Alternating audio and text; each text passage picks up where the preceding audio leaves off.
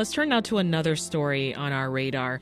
Riot Fest will take place in Douglas Park on the city's southwest side this September, after all.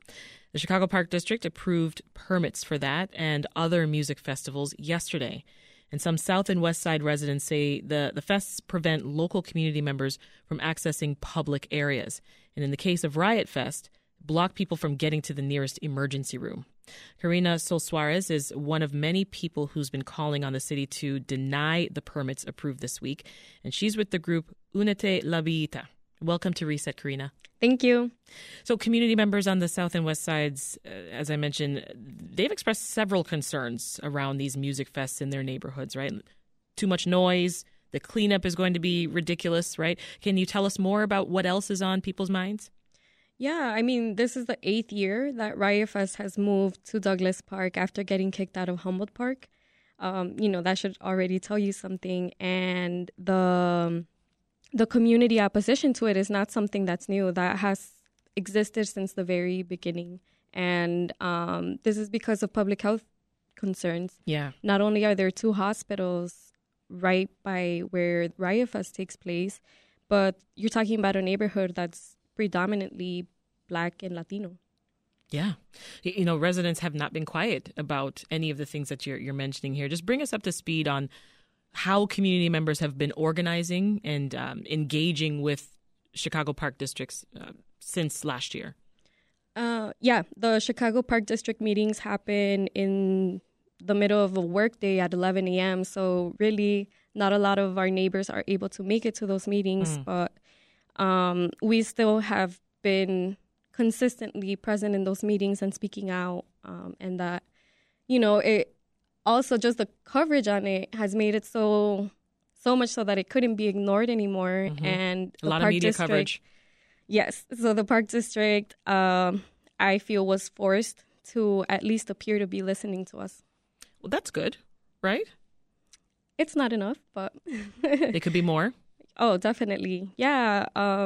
Just looking at the track records, it really seems like the Park District has consistently been bending over backwards to justify Riot Fest being in Douglas Park. The permit process for things like music festivals, it wasn't always super transparent, right? But the Park District recently amended their permit approval process to include some community input. Do you think that they accomplished that in this past year?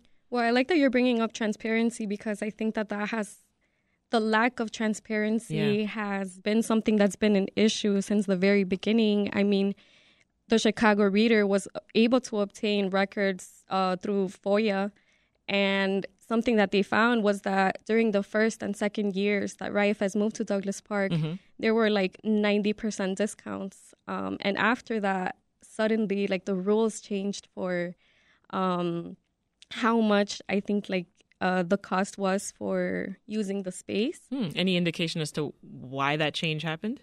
No, and the records also showed just repeated violations and needing to pay extra fees for that. And the Park District spokesperson did not respond to why Riot Fest is still continuing to take place in Douglas Park even after repeated violations. But to your other point about adding extra steps, this whole process. Yeah, for the permits. I very much think it was a mockery to just get us to the same place. It was very clear that from the very beginning, they were going to approve the permits. And a clue for that was that Riot Fest started selling the tickets and advertising that it was taking place in Douglas Park even before the permits were approved. Interesting. So tell us more about the Chicago Park District response. How are they reacting to community input? And talk about the aldermen of the areas affected here. The Park District response to community members. I mean, I really think that there should have been more oversight to these community engagements that were taking place, because honestly, it was enabling more harm in these engagements with community. If I remember correctly, the Park District CEO was never present in those community engagements. And so, that's, I think, a key piece that's missing in terms of accountability, and not just checking a box of these community meetings are taking place, but are you really looking at how these community meetings are structured and whether it's actually to listen to community? I can hear the frustration in your voice, and I'm looking right at you. Tell me what's at the core here for you. What's at the core here is that this is very frustrating to keep being sold out in almost every area of like Black and brown people's lives. Our well-being comes secondary to that, or not even secondary, but profits, of course, like continue to take prioritization over our own well-being. And that is incredibly frustrating. And I think that the Park District response to us has also been explaining like the business aspect of it, which we understand that, we're just saying do it somewhere else.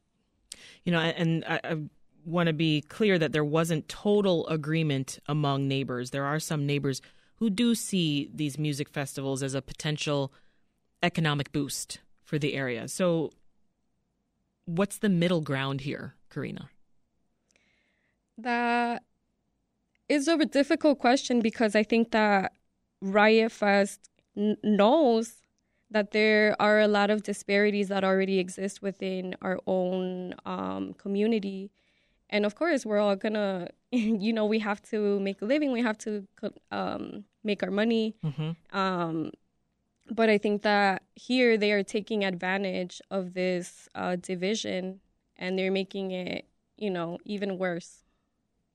Back to the aldermanic response here. Some reporting from Block Club included Alderman Byron Sigcho Lopez talking about his disapproval of the two music festivals that are happening in Harrison Park, as well as Belmont Cragen Alderman Ruth Cruz, who says that she wants a clearer process for park districts to approve these large event permits. Now, there was a community meeting earlier this month, and Riot Fest organizers were talking about a whole host of changes to their event, right, to make peace with neighbors who are concerned. At the time, they committed to better sound control, better traffic management, more park accessibility. What's your reaction to that? We are 8 years in, and these things are not coming out of their goodness of their heart. It has been like the community response that has basically forced them to change the way that, at least, change the way that they're doing things. And in terms of like that community meeting, it was incredibly frustrating too, just to be... You were there? Yeah. Tell me more about the atmosphere in the room. Well, I think that, after the pandemic started, there was more of this normalization of doing online meetings. And I think sometimes it makes sense, but I think other times some people take advantage of the functions that, like the settings that you can put on your meetings, so that you don't actually see or hear anybody but yourself. And that is exactly what Riot Fest did. So that was an incredibly frustrating, quote unquote, community meeting to be at. So this brings us back to what you said before, earlier, that despite all of these changes, it's not enough. Yeah, it's not enough. And they need to move to a different location that is not the type of location that Douglas Park is in, which is really close to where people's houses are. Yeah. And a level 1 trauma hospital and another hospital, St. Anthony. So right now, Riot Fest and other festivals have the green light to move forward. Looking ahead, I mean, do you want the permit approval process from the city to change? Is that what you're looking for? I mean, I think that, there can always be improvements. And I think that especially being aware that of the long history of racism and also the politics of Chicago, that, just the corruption, I think that this permit process needs to include more, like somebody overseeing that this isn't just a pay-to-play thing, because I think that a lot of people are making money out of these deals, and We'll leave it there. Karina Sol Suarez is with the group Únete La Villita, and thank you so much for speaking with us.